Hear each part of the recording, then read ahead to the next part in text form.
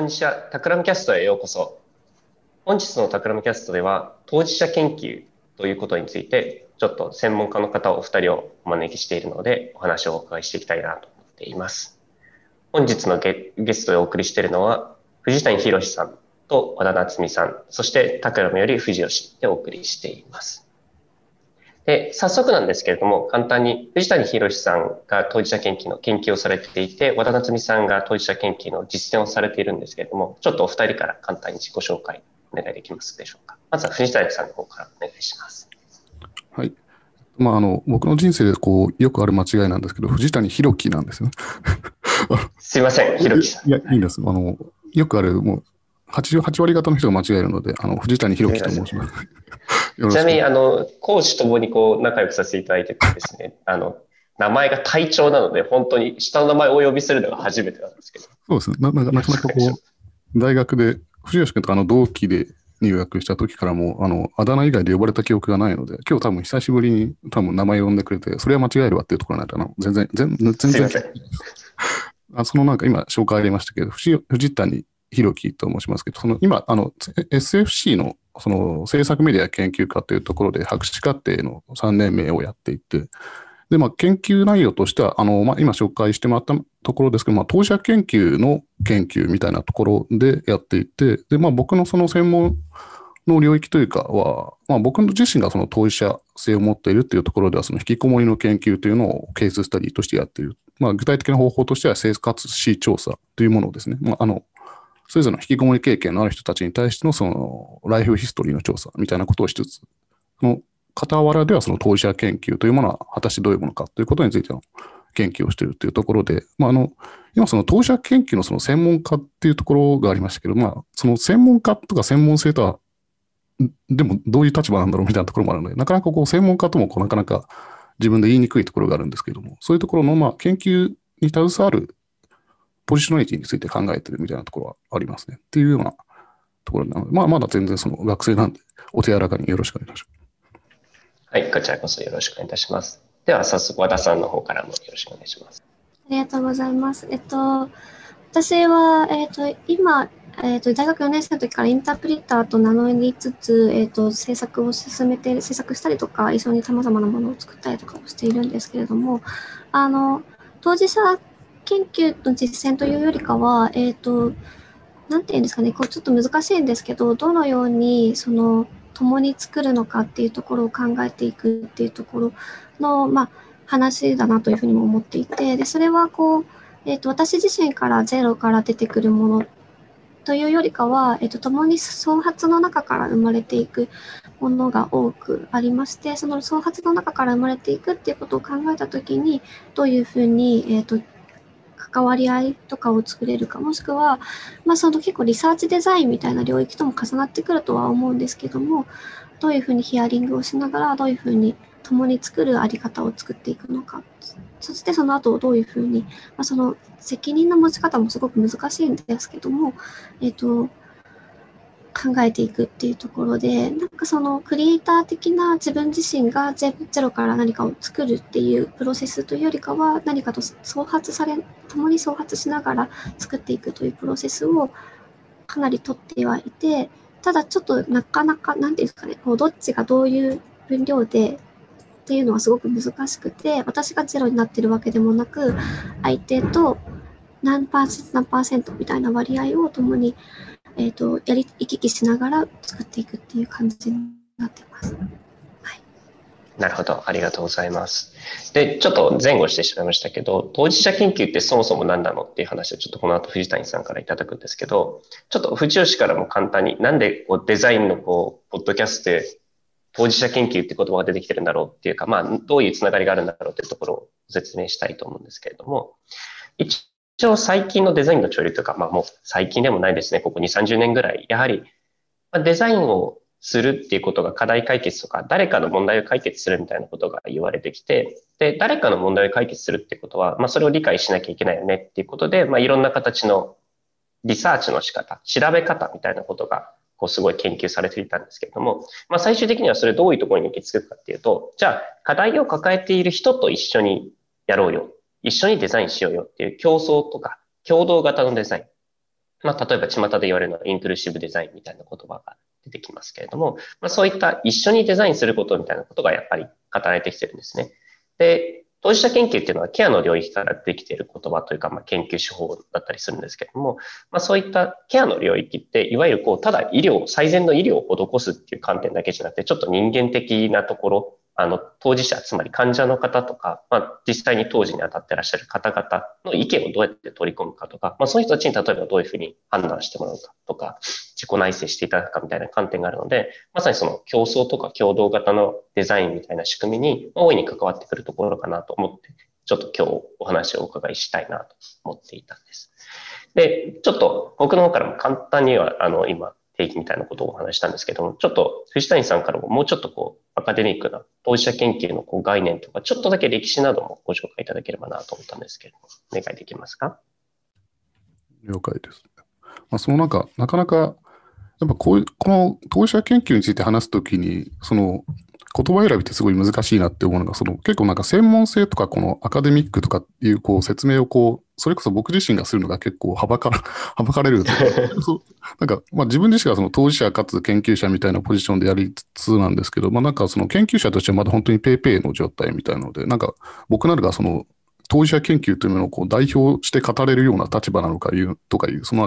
固いそのアカデミック性というか、その学問性みたいなものを有しているのかっていうところの、僕のそのポジショナリティに関わることではなんですけど、この場では、もう差し支えのない程度にすいませんと。ぜひよろしくお願いします。やりさせていただければと思うところなんですが、その当事者研究って概要としてどういうものかというと、一番その事の起こりというか、ごく当初の時点では、その当事者研究という名前がつきつつも、いわゆる例えばその精神の病とか障害を抱えた人たちが、その自分自身を自助する、セルフヘルプをするための手法として生まれたもので、なので、いわゆる大学の界隈とか、そのアカデミアっていうんですかね、っていう人たちが思っているような、その学術研究とは、ことにするような、別のものであるようなものとして生まれたんですけど、そこからやや展開していく過程の中で、た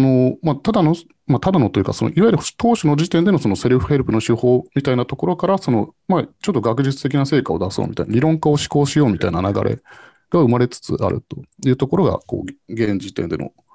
ところですけども、だから同じその当事者研究という言葉を使いつつも、いくつか違うような文脈が同時に走っているようなのが、今の流れなのかなっていうところですね。なので、だから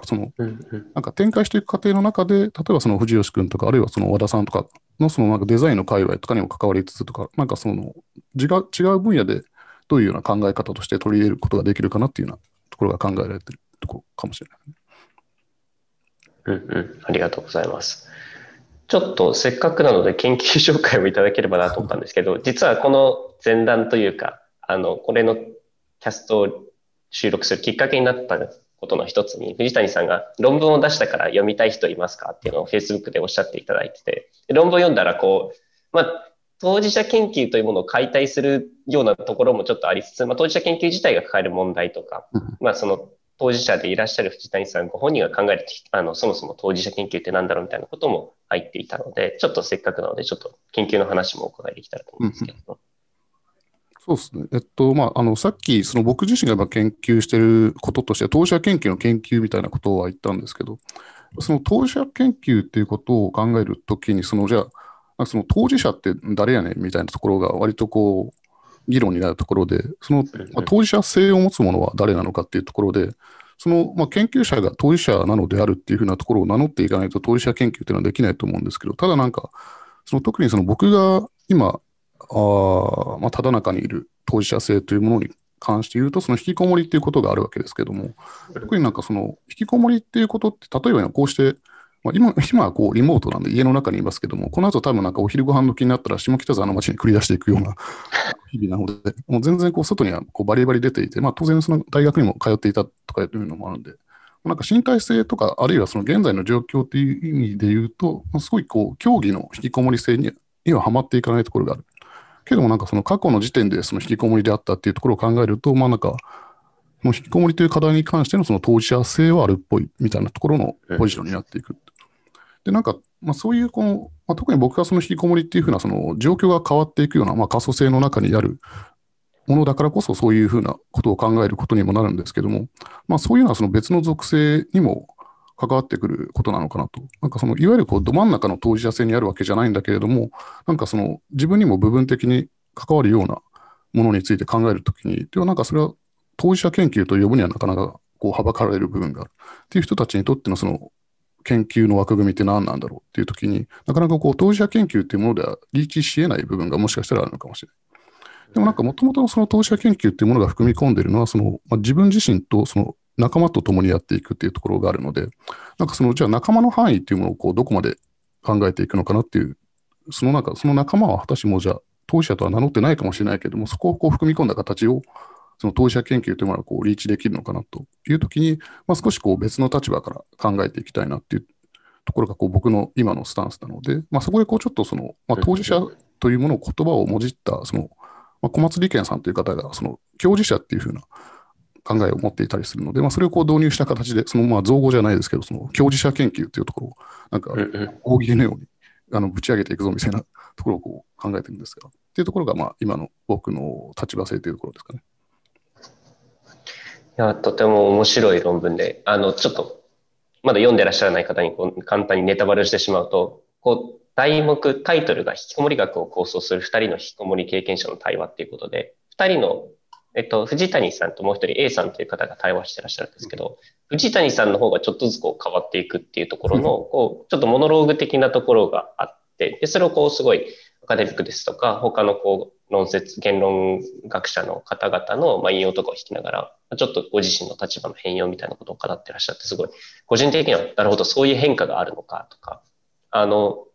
やっぱり当事者研究って言っても先ほどもありましたけど、いろんな観点とか、そもそも当事者の方とか当事者の当時によって種類によってものすごい違う。例えば依存関係で、依存に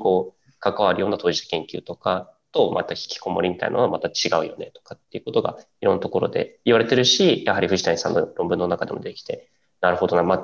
一概に当事者研究って言っても確かに手法なので、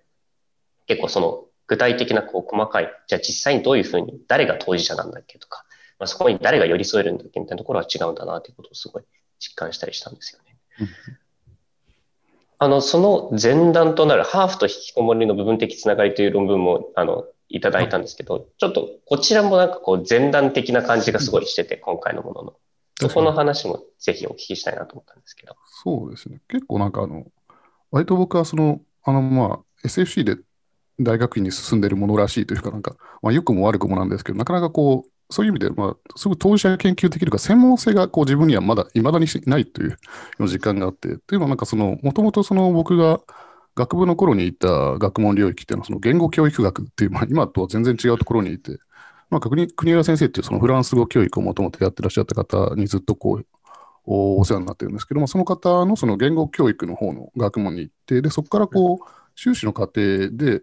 研究対象にもともとしていたのが、同じく生活調査というか、そういうことはしていたんですけども、当時のその研究対象は引きこもりの方々ではなくて、いわゆるハーフの方、ハーフっていう呼称にもいろいろ議論がありますけど、いわゆるハーフの方たちを対象として、彼ら彼女らのライフヒストリーを調査していくということをやってたんですけども、その過程の中で今、画面が映って見えない方にあれですけど、僕見た通り、全然ハーフではないんですね。すごいなんか日本人顔なので、平凡な顔をしてる人間なんですけど、これを僕がハーフの研究をしてますみたいなのを、学内の修士課程の面前で発表したときに、すごい素朴な質問で、その通りだなって思うのは、なんで君がハーフの研究やってんのみたいなことを突っ込まれて、確かに。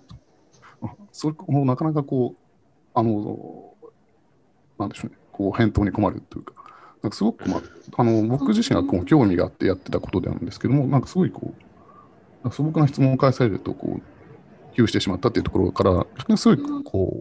考えて、なんで自分の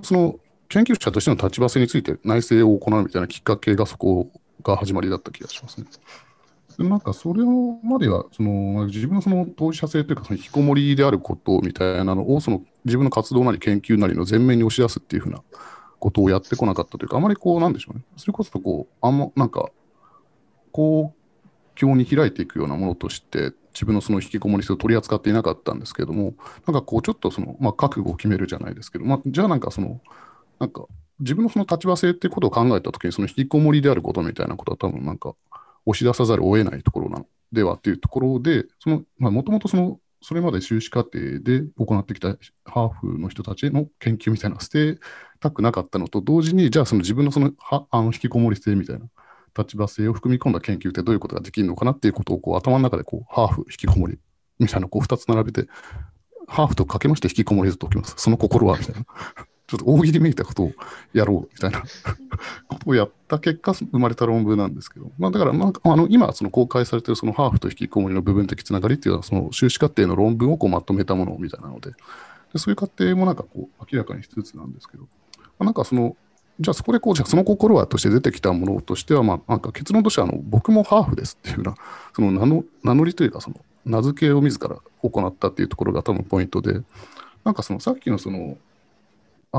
当初の話とつながるところでは、なんか僕は本来の意味で言えばハーフの当事者ではないと。平般の意味でのハーフの当事者ではないんだけれども、なんか僕にもそういうハーフ性ってもしかしたらあるのではっていうところで、なんか僕の引きこもりっていう過去を振り返ってみて、今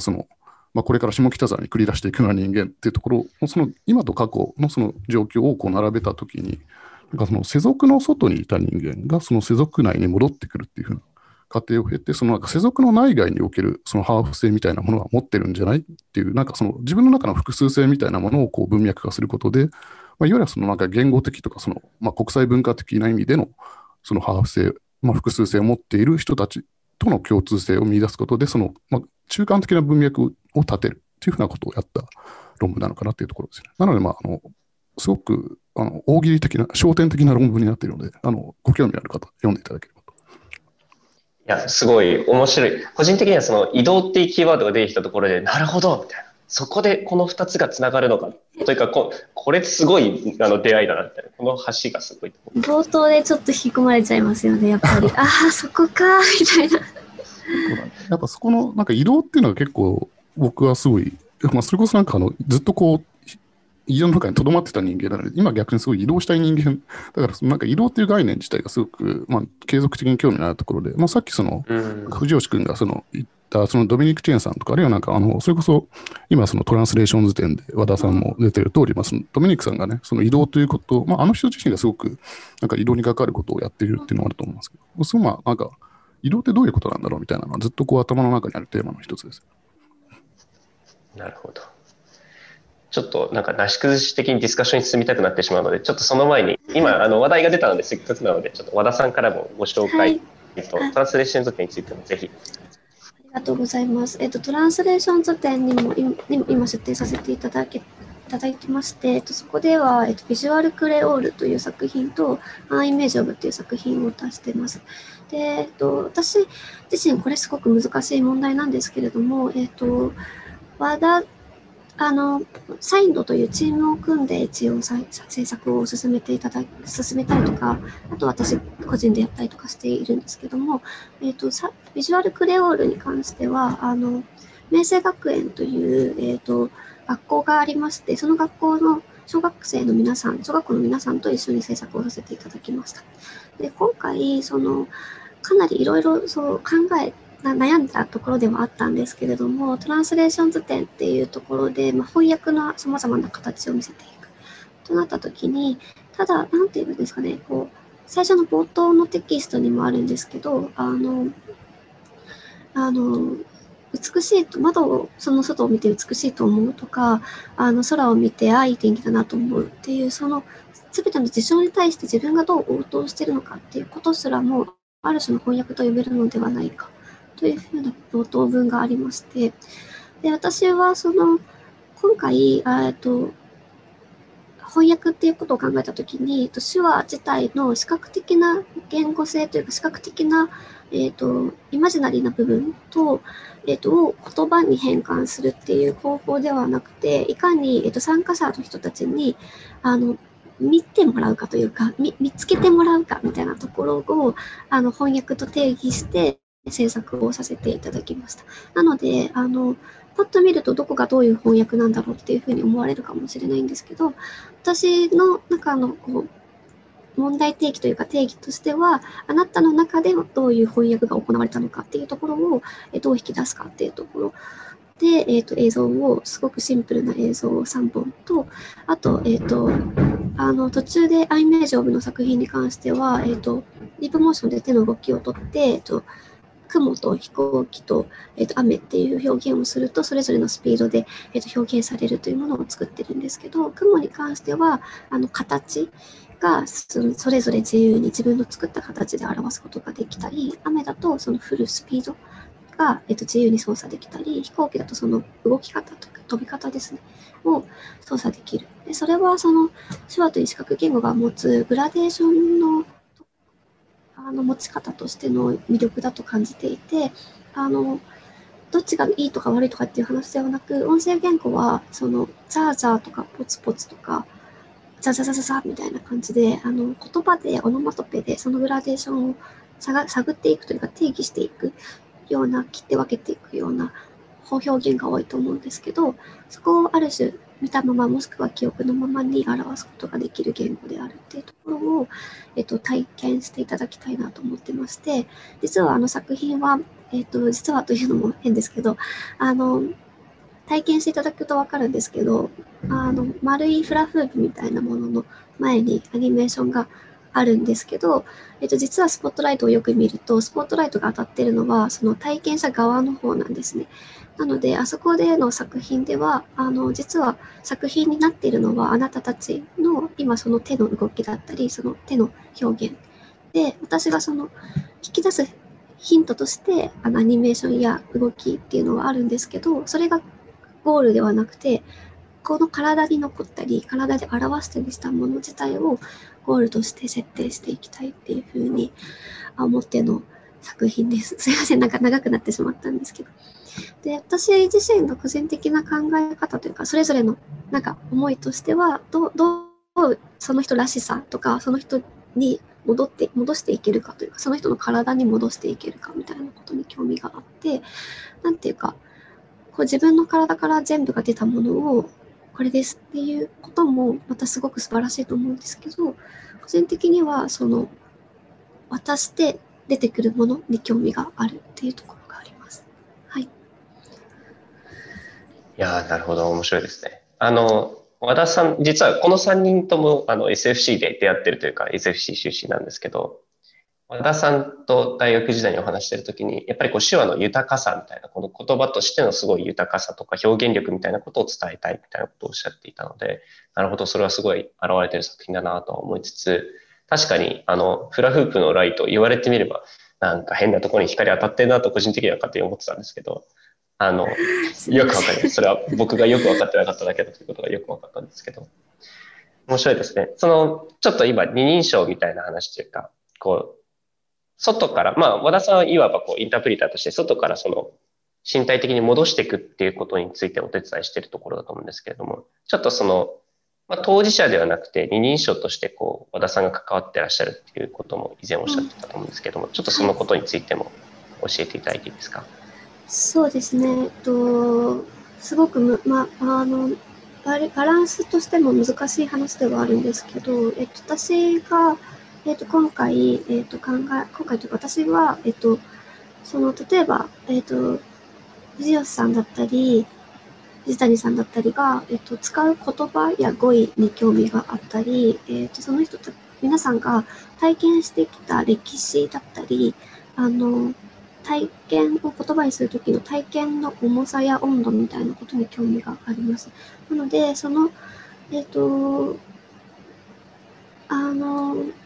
通訳をするときの身体としては、そういったその体験の共有があったときに、その体験がどう体に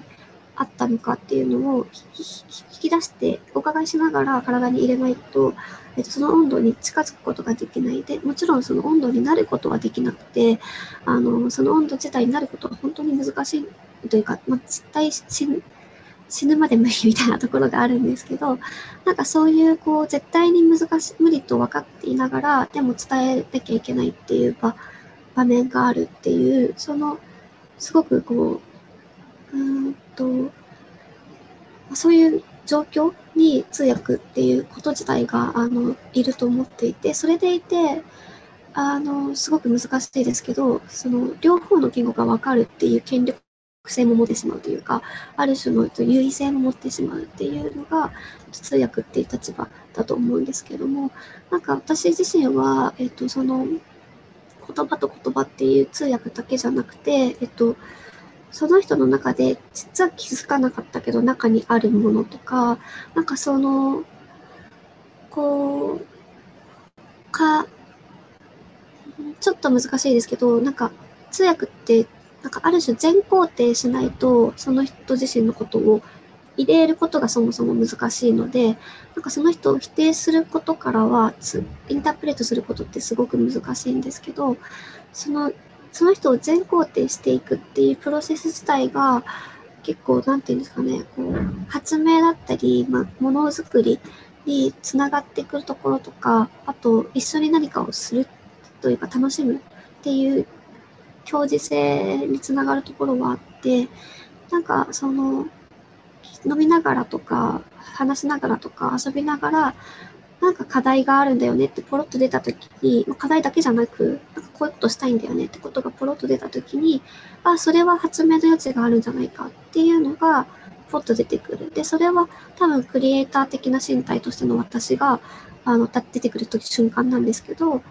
こう共有して共に揺られる中で、でもそれは発明で解決できるかもっていう提案をしたときに、なんかその時に2人とも共に、なるほど、なるほど。そしたらこういう風な道は筋が見えるかもねっていうところが起点となってプロジェクト化したりとか、制作化したりとか、実験化したりするっていうところがあって、でもそのヒアリングのプロセスには、ある種その人自身を全肯定していくっていうプロセスがすごく重要だったりして、なんかそうですね、こう、生まれるっていうこと自体が、こう共にあるところから生まれていくっていうことと、あとなんていうんですかね、並走者として、なんかその全肯定した分の、なんか責任を持つじゃないですけど、なんか、そこの、でときめいている私はっていうことを常に伝えていくというところを、なんとなく私はこう大切なポイント、制作の上で大切なポイントだなと思っていて、こうでその上で、部分最適化じゃないですけど、私が多分もらった方がいいものというか、こう作るっていう中で、その人の意図を反映させた上で、例えばじゃあ、3D プリントするとか、プロダクト化するとかっていうところの実験プロトタイプは、じゃあ一回作ってみるねって言って渡して、でもその選び方や意図っていうところは、その共に作る人と一緒に作るっていう風な、その後は部分最適化をしながら、ただできる限り、じゃあ E ってなんだろうっていうところを共に探していくっていうところがあって、で、その E が、クオリティのとしての E っていうところと、その人自身の中で素直にそうである感覚っていうのの両方をできるだけキープするっていうことが難しいんですけど、まなざしたいところではあって、そこが本当に難しいんですけど、そもそもクオリティが高い E っていうのがすごくマジョリティのものである可能性もあるので、ただそのあたりを一緒に本質的なところはどこにあるのかをできる限り時間をかけて探っていくっていうプロセスになるかなと思ってます。はい、すいません。ちょっと大丈夫ですかね。長くなりました。めちゃくちゃ面白いですね。今っていうかさっき調べてて、藤谷さんの論文って実はまだ公開されてないというか、最新版の論文ってまだ公開されてないというか、査読中ですよね。だと思うので、これについて言及しすぎるのもいかがなものかと思いつつ、ちょっとすごい大ファンなので話しておくと、藤谷さんがその A さんと対話しているじゃないですか。で、そこで藤谷さんはその A さんについて気づくことが自分についても気づくことになっていたりして、そのなんか違いっていうことがすごい焦点にあるというか、なんか違いを理解して、違いをこう、溶かすわけじゃないんだけど、違いをこうどうやって理解するんだろうってことにすごいこう、終始されてるなと思ってて、そこがある意味対照的でもありつつ、その揺らぎに寄り添うっていうところでは同じっていうのがすごい面白いなと思ってて、和田さんはこう全肯定しなきゃいけない。まあ、全肯定しないとそもそも翻訳ってことが本質的に無理なんだっていうことはありつつの、その藤谷さんはこう違いみたいなことがすごいこう自覚的になりながら、そこでその新たに気づきがあるみたいなこともあって、なんかその違いとか、そこに対するさらに共感するとかっていうことがすごい、やっぱり重要なのかなと、少なくとも寄り添う人間としてはすごい重要なのかなっていうのはちょっと思ったりしたんですけれども、一つ気になったのは、その権力構造って話を途中でおっしゃってたじゃないですか。やっぱりこう二つの世界を越境してるんだって。で、藤谷さんは例えばこう、その引きこもりの当事者としての自分、当事者としての自分っていうところと権力、研究者としての自分っていうところでこう越境されてると思うんですけど、その権力構造についての結構言及もあると思うんですけど、ちょっとそこについてのお考えもお聞きしてもいいですか？聞こえてないかもしれない。あれ、聞こえてないな。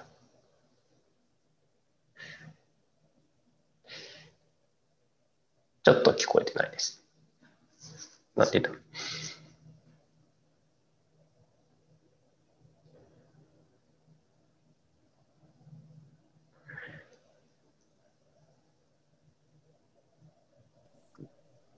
聞こえました、聞こえました。すいません、マイクトラブルが。いい。なんかこういう、音声のトラブルにこう寄り添ってくれるのすごい優しいなと思いつつ。全然大丈夫です。なんかそうですね。ちょうどこう、藤吉君がいい司会をしてくれたというか、このなんか、ちょうどこう僕もなんかお話聞きながら、なんかメモとして、自分のその当事者かつ研究者っていうその、なんでしょうね、優位性みたいなのを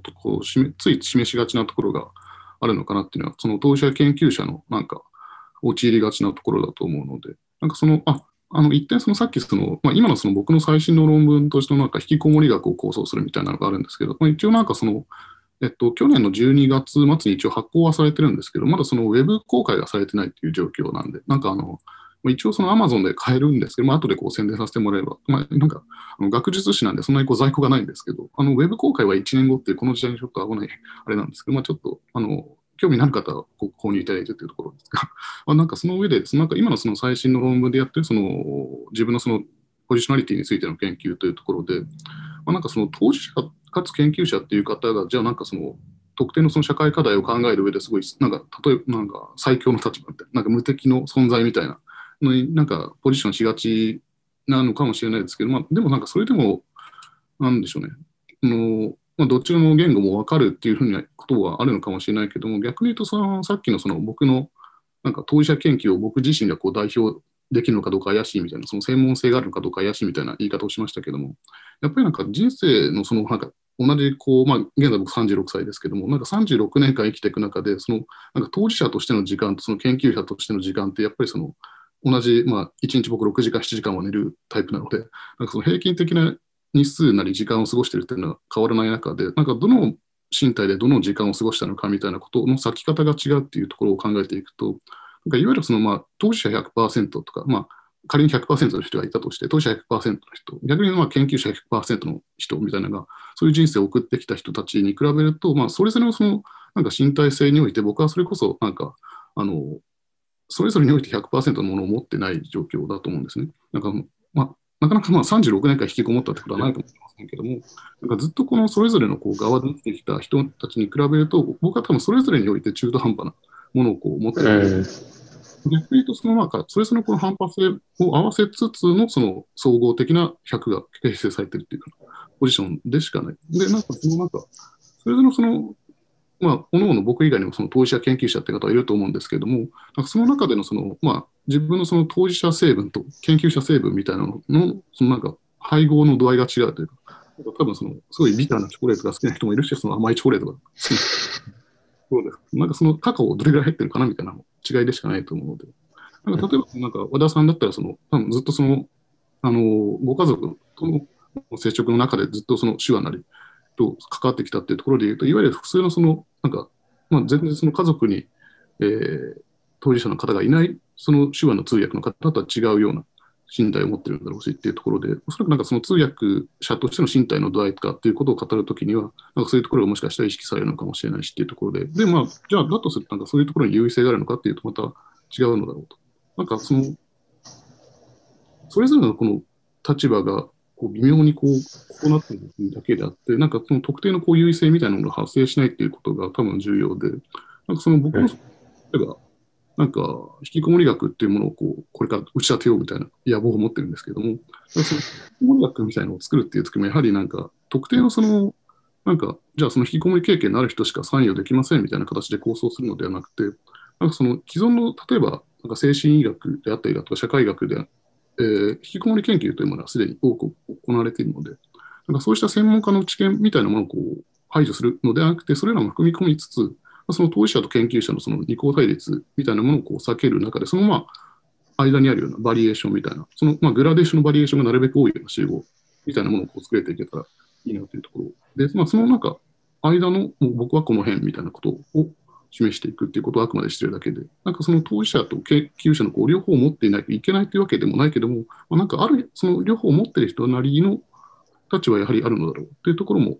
やっぱ示していかないと、なんかその二項対立に陥りがちなんだろうなっていうところもあるので、なんかそこを避けつつ、ではなんかかつ自分を特別化しないみたいなところを探っていけたらいいなっていうところ。めちゃくちゃ面白いですね。和田さんがさっきおっしゃってた、クリエイターとしての自分とかつ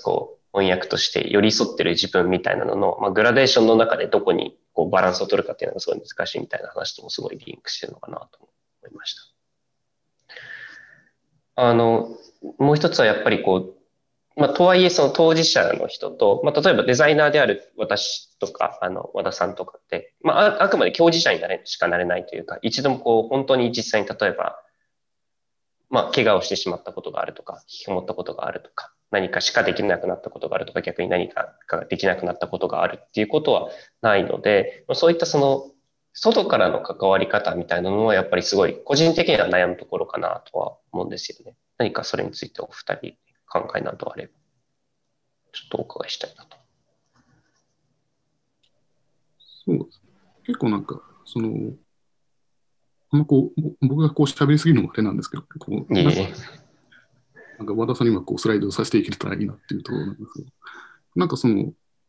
僕のなんか教授者っていう結構やっぱり今僕が好ましいと思ってる、自分自身を割り当てるのに好ましいなと思ってるワードがその教授者っていうところなんですけど、もともとさっきさらっと紹介した通り、これは小松理研さんっていう方が考えたもので、小松理研さんってどういう方かっていうと、いわゆるもともと福島の震災にあったことについて研究していたか、研究というか、実践をされていた方なんですけど、今彼がやっているのは障害を持った人たちのための施設に対する関わりみたいなことについて今実践されている方で、ただ小松さん自身はいわゆる健常者の方で、何か障害なり精神の病を持っている方ではないというところで、さっき言ったところで言うと、当事者性は一見するとないかのようなところで、ただなんか外部からいわゆる関わっているというところの立場について考えている人で、なんか外部の人がそうやっていわゆる当事者の現場に入っていくことについての作用みたいなことを示すときに、やっぱりなんか外に開いていくための経路として、軽さというか、なんか小松さん自身の言葉を使うと、ゆるふわ性を持っているっていうところなんですけど、多分その作用って一見するとすごいなんかなんか不謹慎であるとか、ちょっとなんか真面目にやるみたいなところもなんかツッコミがやりがちかもしれないんですけど、なんか結構じゃあ逆にすごい真面目の一辺倒でいればいいのかと、なんかそういうなんかもう他者に寄り添ってみたいな弱者性を守ってあげなきゃみたいなところで、そういうなんか硬い文脈に押し込めているのかもしれないっていうところがある中で、もっと実はなんか楽しいことをしたいとか、なんかなんでしょう、胸躍るようなことをしたいとか、なんかそういうふうなものに触れたいと思っているような当事者の方たちがいるというときに、なんか当事者性にどっぷり浸ってしまっている人たちだけでその場が作られてしまうと、なかなかそういう軽さとかポップさみたいなものが生まれにくいようなことになってしまうということも逆に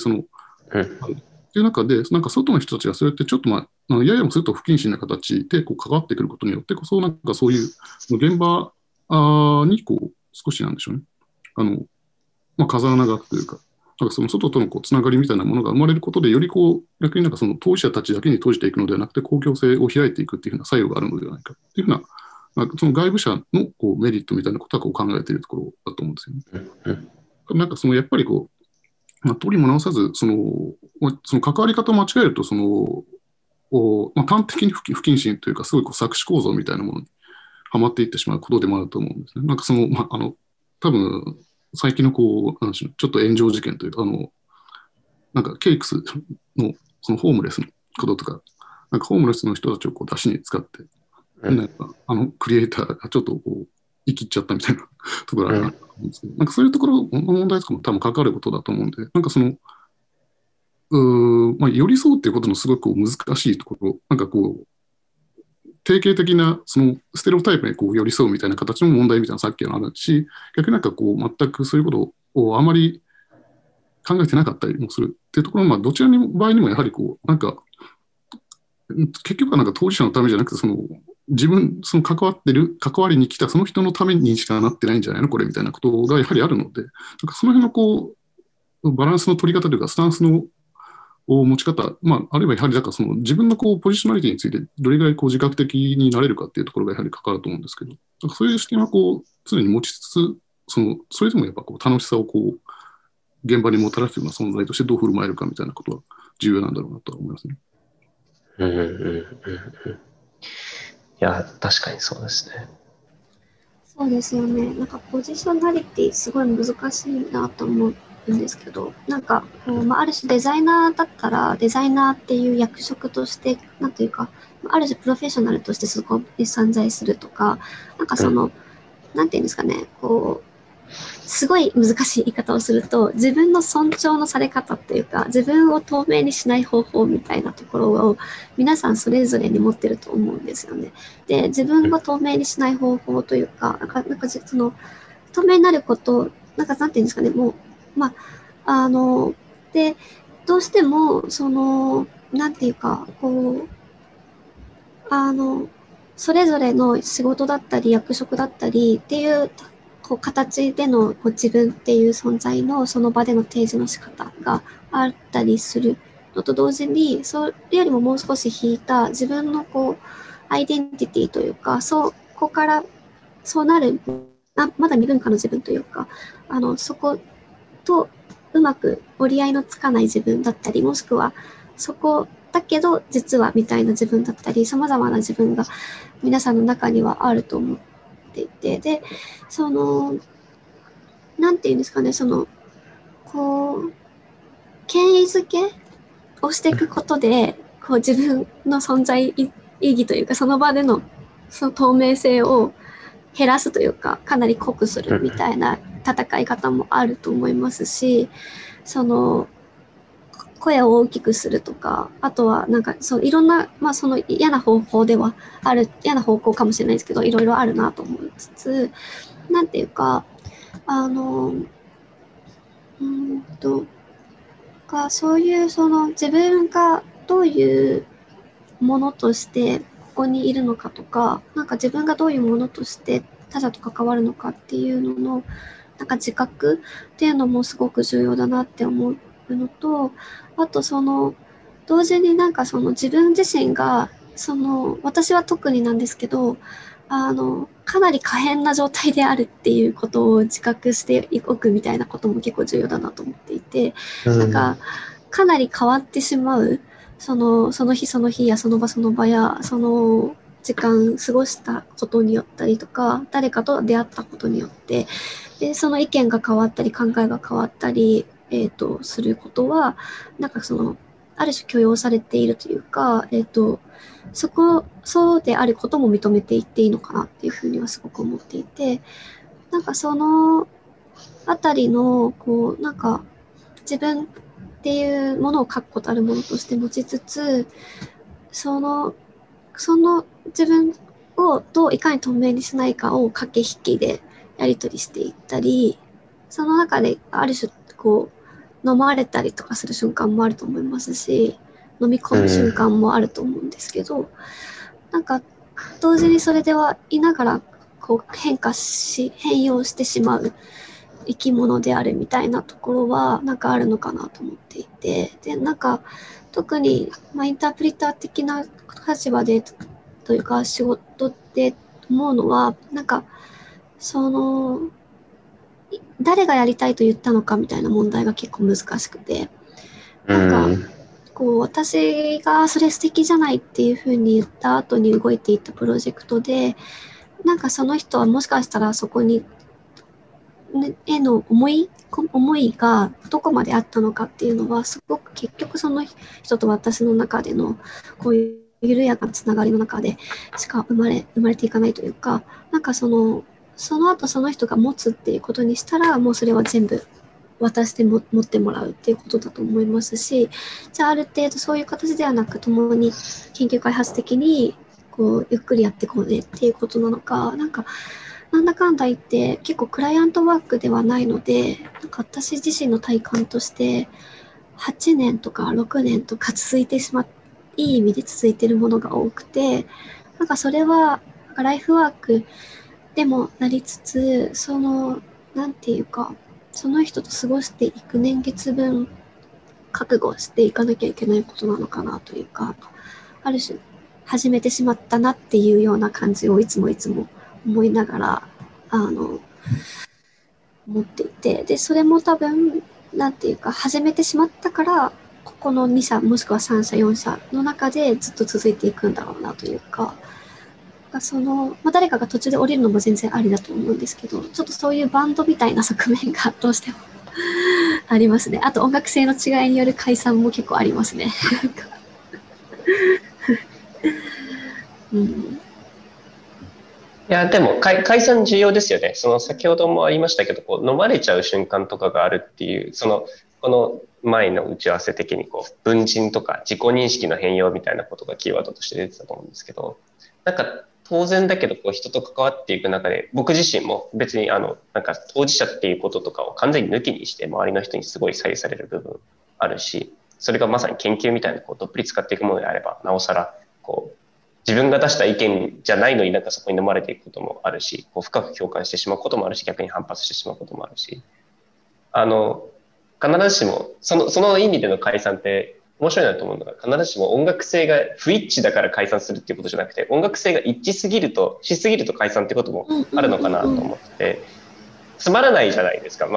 つまらないって言い方は失礼だけど、例えば音楽性が完全に一致してる人たちが全員、例えば坂本龍一を弾いてたとして、それはもうなんか、そこから広がっていかないというか、不真面目さ的な、下脱ができない状況になってしまうなとは、個人的に今お聞きしてて思いました。ちょっとなんか、そういったところのなんか揺らぎの中でちゃんと自分を見つめ直す瞬間っていうのはなんか個人的には必要そうなんだろうなというのは、なんとなくお聞きして。確かに、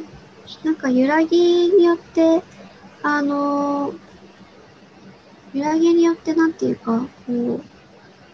一緒になっちゃうみたいな心配はありますよね、結構。なんか、漫画の例出してしまってあれなんですけど、英子さんの恋人読んでて、わかる。読みました？読んでないかな？読んでないです。残念。すごい面白いので読んでほしいんですけど、7巻が本当に最後の巻が最高で、なんかでも、なんか私もすごく特にいつも一緒にいる方とは、なんか、どっちの言葉だったか分かんなくなっちゃう瞬間とかあるんですよ。すごいそれは危ないなと思っていて、なんか、危なくて、なので、毎回、〇〇さんが言ってたことなんですけどっていうふうには言うようにしてるんですけど、そこはすごく気をつけてるんですけど、でも、いつの間にか自分の言葉になってしまってたこととか、なんか同じ体験をしてたりすると特に、なん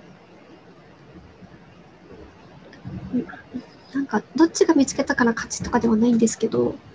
なんか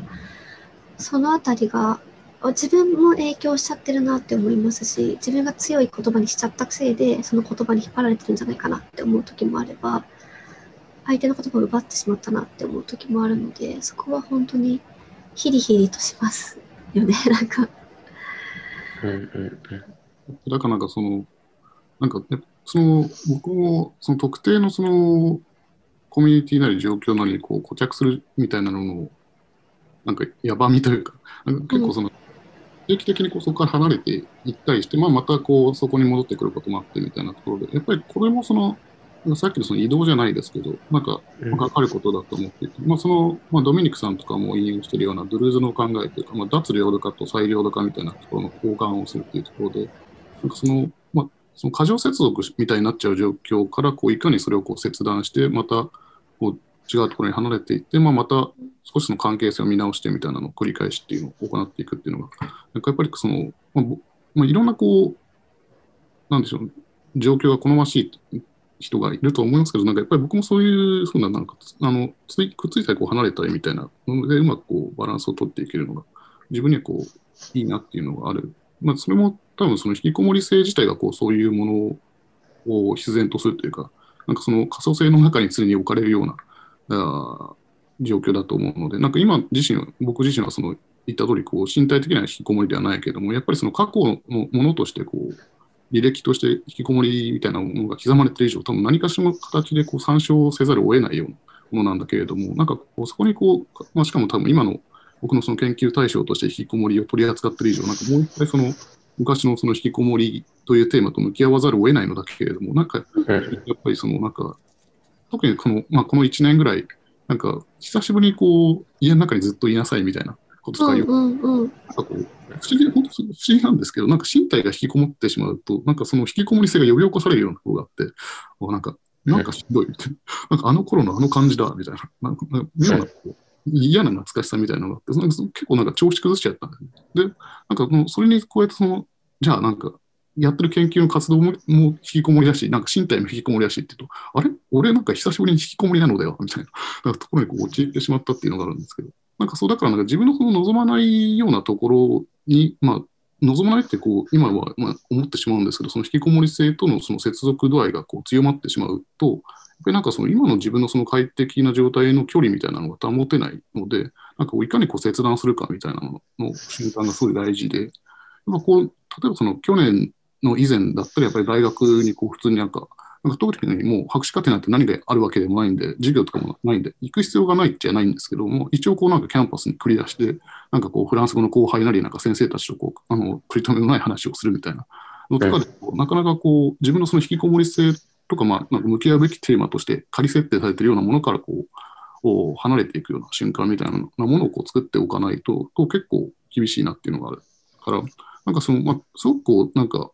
もちろんこう社会課題として向き合うもの、まあ、例えば引きこもり性なりこう、目の見えない人、耳の聞こえない人というテーマに関われていくことはこれからも続けていくんだけれども、かといってじゃあ、なんかそれなりにこう自分をこう埋没させていくというか、なんか完全なそのアイデンティティとして固着させていくようなことではないようなスタンスみたいなものをこう、まあ、その当事者研究者として関わるからという自分のそういうポジショナリティがあるからこそなのかもしれませんけれども、なんか考えていかないと、こう自分がこうどっかでなんか埋もれていってしまうところがあるなと常に考えるところですね。なんかそうですよね。難しいですけど、当事者性を持つこともたまに暴力になってしまうことがあるなとは思うところがあって、当事者性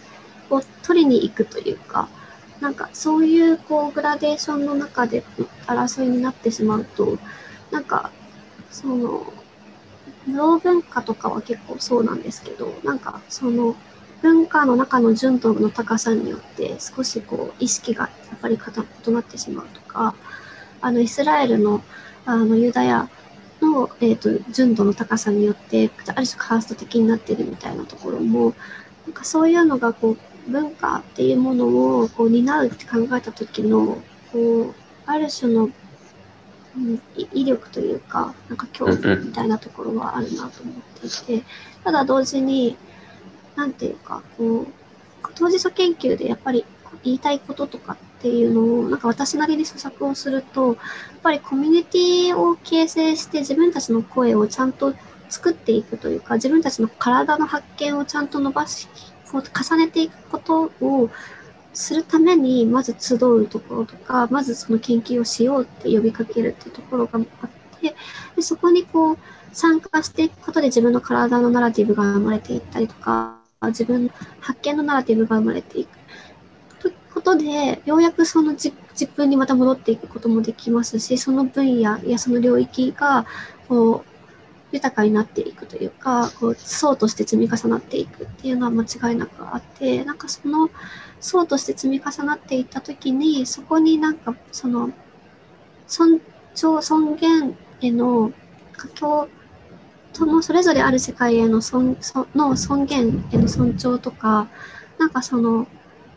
こうその尊重、なんていうんですかね、すごい見方が難しいんですけど、じゃあそのアウトサイダーからすると、ああ、こういうところがあるんだっていうトリガーになったりとか、その蓄積があるっていうところがヒントになるっていうのはあるのかなと思っていて、なんかその、こう、自分をある種癒していくための言葉でもあり、アウトサイダーからすると、その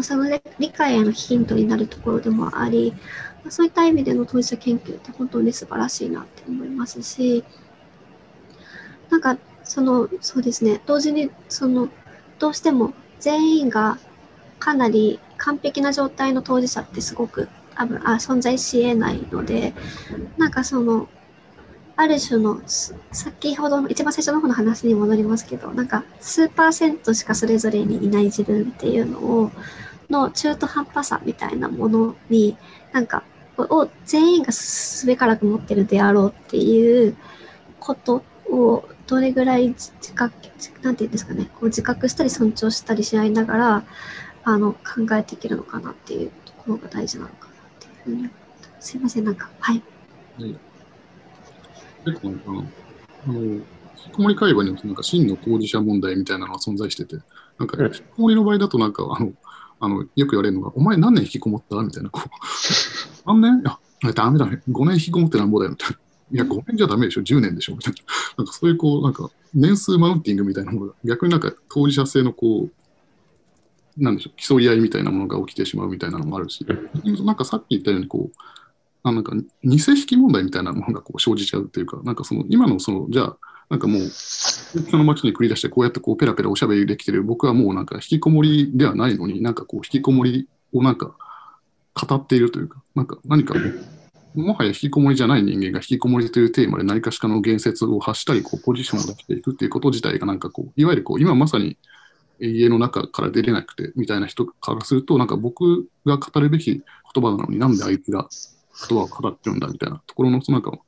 思いみたいなのを出してしまうみたいなところがあったりして、でもなんかこうさっき言った通り、僕自身もやはり過去ではあるのだけれど、こう引き連れてるものだったりもするので、何かしらの形で関わってはいるんだけれども、いわゆるこう今まさにこうゴリゴリにこう引きこもっている状況からすると少し違うというところで、やっぱりこの当事者性の中で幅があるっていうところに関して、なんか真の当事者みたいなものとか、あるいはなんか正しい当事者みたいなものをこう探っていこうとする動きになってしまうと、やはりこうそれはそれでこう別のコミュニティとして分離してしまうようなところがあるから、なんかさっき和田さんもおっしゃってましたけど、当事者研究っていうのがこう、それぞれのこう段階を経た先にあるというか、結構なんか当事者研究の研究をなさっている方、あややさつきさんという方とか、熊谷慎一郎さんという方が、つながりの作法っていう本の中で、そういうことを語ってたりして、当事者研究に至るその段階、第一世代、第二世代、第三世代みたいに分けて論じてるんですけども、その後、それぞれのコミュニティ化する時期もあるんだけれども、なんかそこからこう少しこう、なんか当事者なんだけど、こう、その中に完全にいないというか、少し分離して、そこからもさらに離れていくようなところもあるっていう立場の第三世代っていうものを、なんか、そこを言われた言説が同じでもなく違うでもなくお互いの多様性を認めた上で仲間としてつながり続ける道を模索するみたいなところっていうところなんですね。その実践の形として当事者研究というものをやっていこうということを言っているので、こういうなんかスタンスみたいなものにはすごい共感するところがありますね。面白いですね。ちょっとそれた話にはなっちゃいますけど、去年の BLM の時に、いろんな言説が出てきて、僕もいろんなものを参考にさせていただいたんですけど、例えばブラック・ライブズ・マター、つまりいわゆる黒人に、アメリカの例をちょっと挙げちゃうと、アメリカにおける黒人と他の有色人種、でも有色人種ってみんな立ち位置が違うよねみたいな話を展開されていて、でも BLM に立つんだと。例えば、いわゆるネイティブアメリカン、元インディアンと呼ばれた人たちって、自分たちの土地が奪われてて、土地を取り戻したいっていうことが根にはある。で、黒人の人たちはむしろアフリカから連れてこられてて、自分の、土地に戻りたいだとか、自分の家族を取り戻したいだとか。で、一方、アジア人の人たちは、むしろ移民であって、仕事が欲しいみたいなレベルで、なんかそこに優劣はなくて、例えば BLM っていう活動の旗のもとに寄り添えるよね、みたいな形とか、ちょっと違うんだけど共感できるみたいなことを豊かにするとかっていうことは、すごい重要になってきそうな感じはしますね。引きこもりもね、事情によってはね、今回のコロナをきっかけにまた引きこもりに戻ってしまったみたいな方ももちろんいらっしゃると思いますし、いろんな形があるのかなと思います。なんか今の話からちょっとなんかスライドさせていくと、結構当事者研究のこれからの展開の仕方としてなんか重要だと、熊谷さんとかがよく言ってることではあるんですけど、なんかクロスディスアビリティという考えがなんか大事なんじゃないかみたいなことを言っていて、なんか例えば僕は引きこもりの研究をしてるんだけれども、ちょっと修士課程の時を思い出してもらうと、ハーフと引きこもりっていうふうな、一見すると全然違う当事者性を持った人たちの中間点みたいなものを考えたっていうところが、なんか僕はすごい、なんか図らずも気持ちいいことやってたなみたいなのがあるのは、やっぱり一見すると全然違う、ディスアビリティなり、社会的なところでのちょっと生きにくさみたいなものがある人たちなんだけれども、なんかそれぞれのなんか生きづらさみたいなものをすり合わせていくと、なんかこういうふうなところが、なんか中間点として見出せるのではないかみたいな動きをしていくことが、なんか大事で、というのも、なんか特定の例えばなんか、じゃあハーフの生きづらさを解消します。じゃあ次に引きこもりの生きづらさを解消します。じゃあその次に目の見えない人の当事者性について考えていきますみたいなことで、なんかそれぞれにやっていくみたいなところをやっていくと、じゃあなんかそれぞれの段階で、なんかほっとかれるような人たちが存在してしまう。なんか例えばハーフの人たちに100% 注力してしまうと、なんかじゃあなんか国際性とかなんかいろんなナショナリティを持った人たちへの配慮というものを施したことが、なんかじゃあ引きこもりに対してどういうメリットがあんねんとかなってる。逆になんかすごい国際的な移動をすることを商用することによって、逆になんか副作用として、なんか全然なんか移動してない人たちがちょっと列に置かれてしまうみたいなことが起きてしまうっていう。なんか下手をするとしかもなんかそういうふうな鬱屈が保ってしまうと、バックラッシュというか、なんかなんか自分たちのことをもっと見ろみたいな形で過激化してしまうということもあるから、なんかいかになんか同時並行的にやれるかっていうところで、なんか複数のディスアビリティただ中にいるような人たちに向けて社会をデザインしていくというか、各種場面を考えていくっていうことができないかっていうことを今当事者研究の複数の当事者性を持つ人たちが共同している、まさになんか当事者研究というものについての研究が行われているというところなんだと思うんで、なんかそういうなんか特定の当事者性に一つよるのではなくて、なんか複数の当事者性を同時並行的に考えていくということがすごい大事なんだろうなっていうのが、このクロスディスアビリティっていう考え方なのかなと思いますね。すごく面白いと思いますし、すごくそうだなと思っていて、SI 早川の言語と思考の本に書かれてるんですけど、なんか黒人文化っていうものを学ぶのと、ユダヤ文化っていうものを学ぶのと、ロー文化っていうのを学ぶのとは、多分並行して進めた方がいいみたいな話があって、で、なんか自分たちがマイノリティの進捗というか自分たちのマイノリティゆえの戦い、社会との構想みたいなものがそれぞれにそれぞれの立場の中で行われているっていうことを学んだり想像するだけで、なんか自分対世界だったのがなんか様々な人たち対世界みたいなことになっていくというか、なんかそうするとちょっとやっぱりほっとする側面と、あとちょっとだけ謙虚になれる側面があるなというふうにはすごく思ってて、なんか二項対立として捉えてしまいがちなんですけど、自分対世界みたいな感じだったり、でもなんか、そんなことは世界、なんかどこにでもないというか、複雑な私たちと複雑な者たちが相まっているっていう状態の中で、すごく同じようなことを共有していたりとか、同じところに憤りを感じてたりする異なるマイノリティの方々との共有やセッションみたいなところにすごく活路があるのだろうなっていうふうにも思いますし、私自身ちょっと多分その手話の世界だけだったらかなり苦しんでたところがあると思うんですけど、なんかそこをこう様々な方との共同の中で最終的に最近感じてるのは、なんか私の興味としては異なる身体の方と共同が多いですけども、最終的には一人一人全ての中にある宇宙について興味があるなっていうふうには思っていて、なんかそういったことを少しずつ拡大していくと、こう、やっぱり隣にいる誰かとか、出会う友人たちとか、なんかその一人一人に対しての宇宙っていうものを、なんかどういうふうに聞いていけたらいいのかなとか、なんかそういうところを感じるところも多くて、なんか、そういう、なんていうか視点といいますか、クロスするポイントから眼差すことで見えてくる世界っていうのがすごくあるんだろうなって思いました。一人一人の中にその宇宙に興味があるっていうのはすごい素敵ですね。なんか広がりがすごい。ずるい言い方しましたよね。ちょっとこう結論めいたことを言いたいわけじゃないんですけど、その当事者っていうことの、まさに藤谷さんの論文の冒頭にあることなんですけど、なんかお互いこの社会に関わってる以上、誰もが当事者だよっていうことの引用をされていらっしゃいまして、なんかそれはすごい確かにそうだなと。で、なんか自分の中にも例えばこう、純日本人と純日本人じゃないところがやっぱりあるよねと思ったりとか、例えば毎日和食食べてるわけじゃないよねみたいなレベルから、もっとこう、僕も例えばバイリンガルだったりしますけど、ちょっといろんな言語が使えるよねとか、いろんなところでいろんなこう宇宙観みたいなものが存在するとは思うので、なんかそういったものを大切にしながらこう寄り添うってことは絶対的に必要そうな感じはしますね。やっぱなんかさっきのその和田さんの話とも関わることかもしれないんですけど、なんでしょう、なんか特定のなんか自分の当事者の中にだけいられない状況ってなると、逆にでも結構当事者とか、なんかマイノリティとかってなってくると、今の話もあったかもしれないけど、なんか寄り添ってもらえるとか、ケアしてもらえる対象でこういられるような立場かのようなところがあるんですけど、逆になんかなんかケアの対象に完全にこう浸ってしまうっていうのって、自分を弱い立場みたいなものに 100% 浸してしまう状態になると、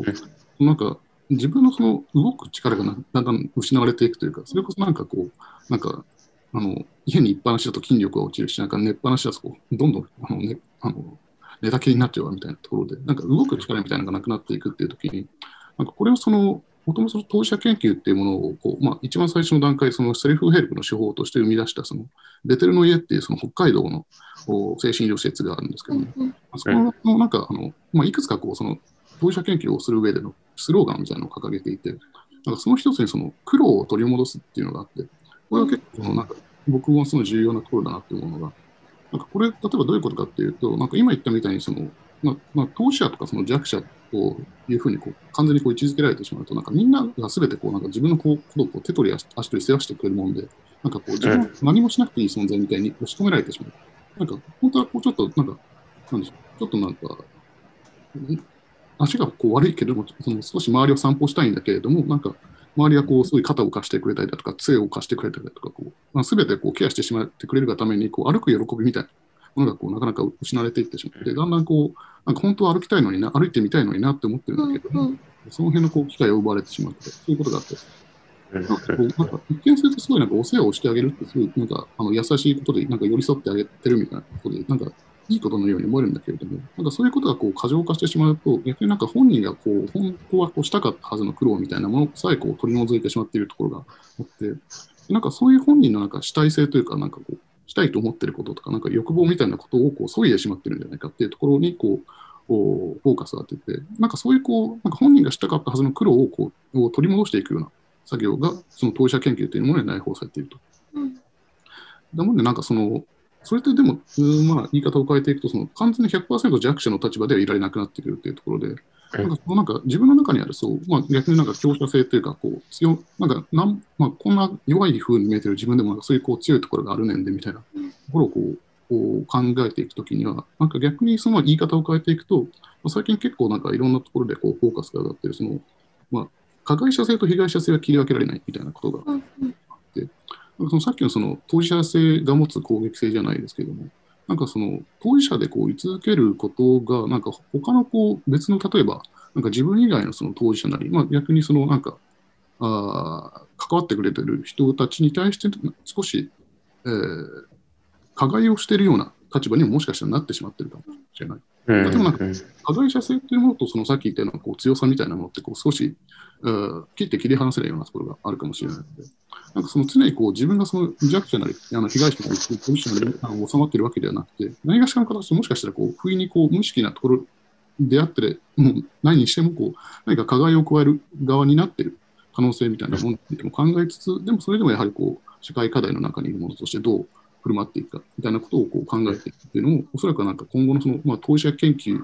なりこう当事者として、当事者性を考えていくものとして、それぞれがフォーカスを当てるところなのかなという。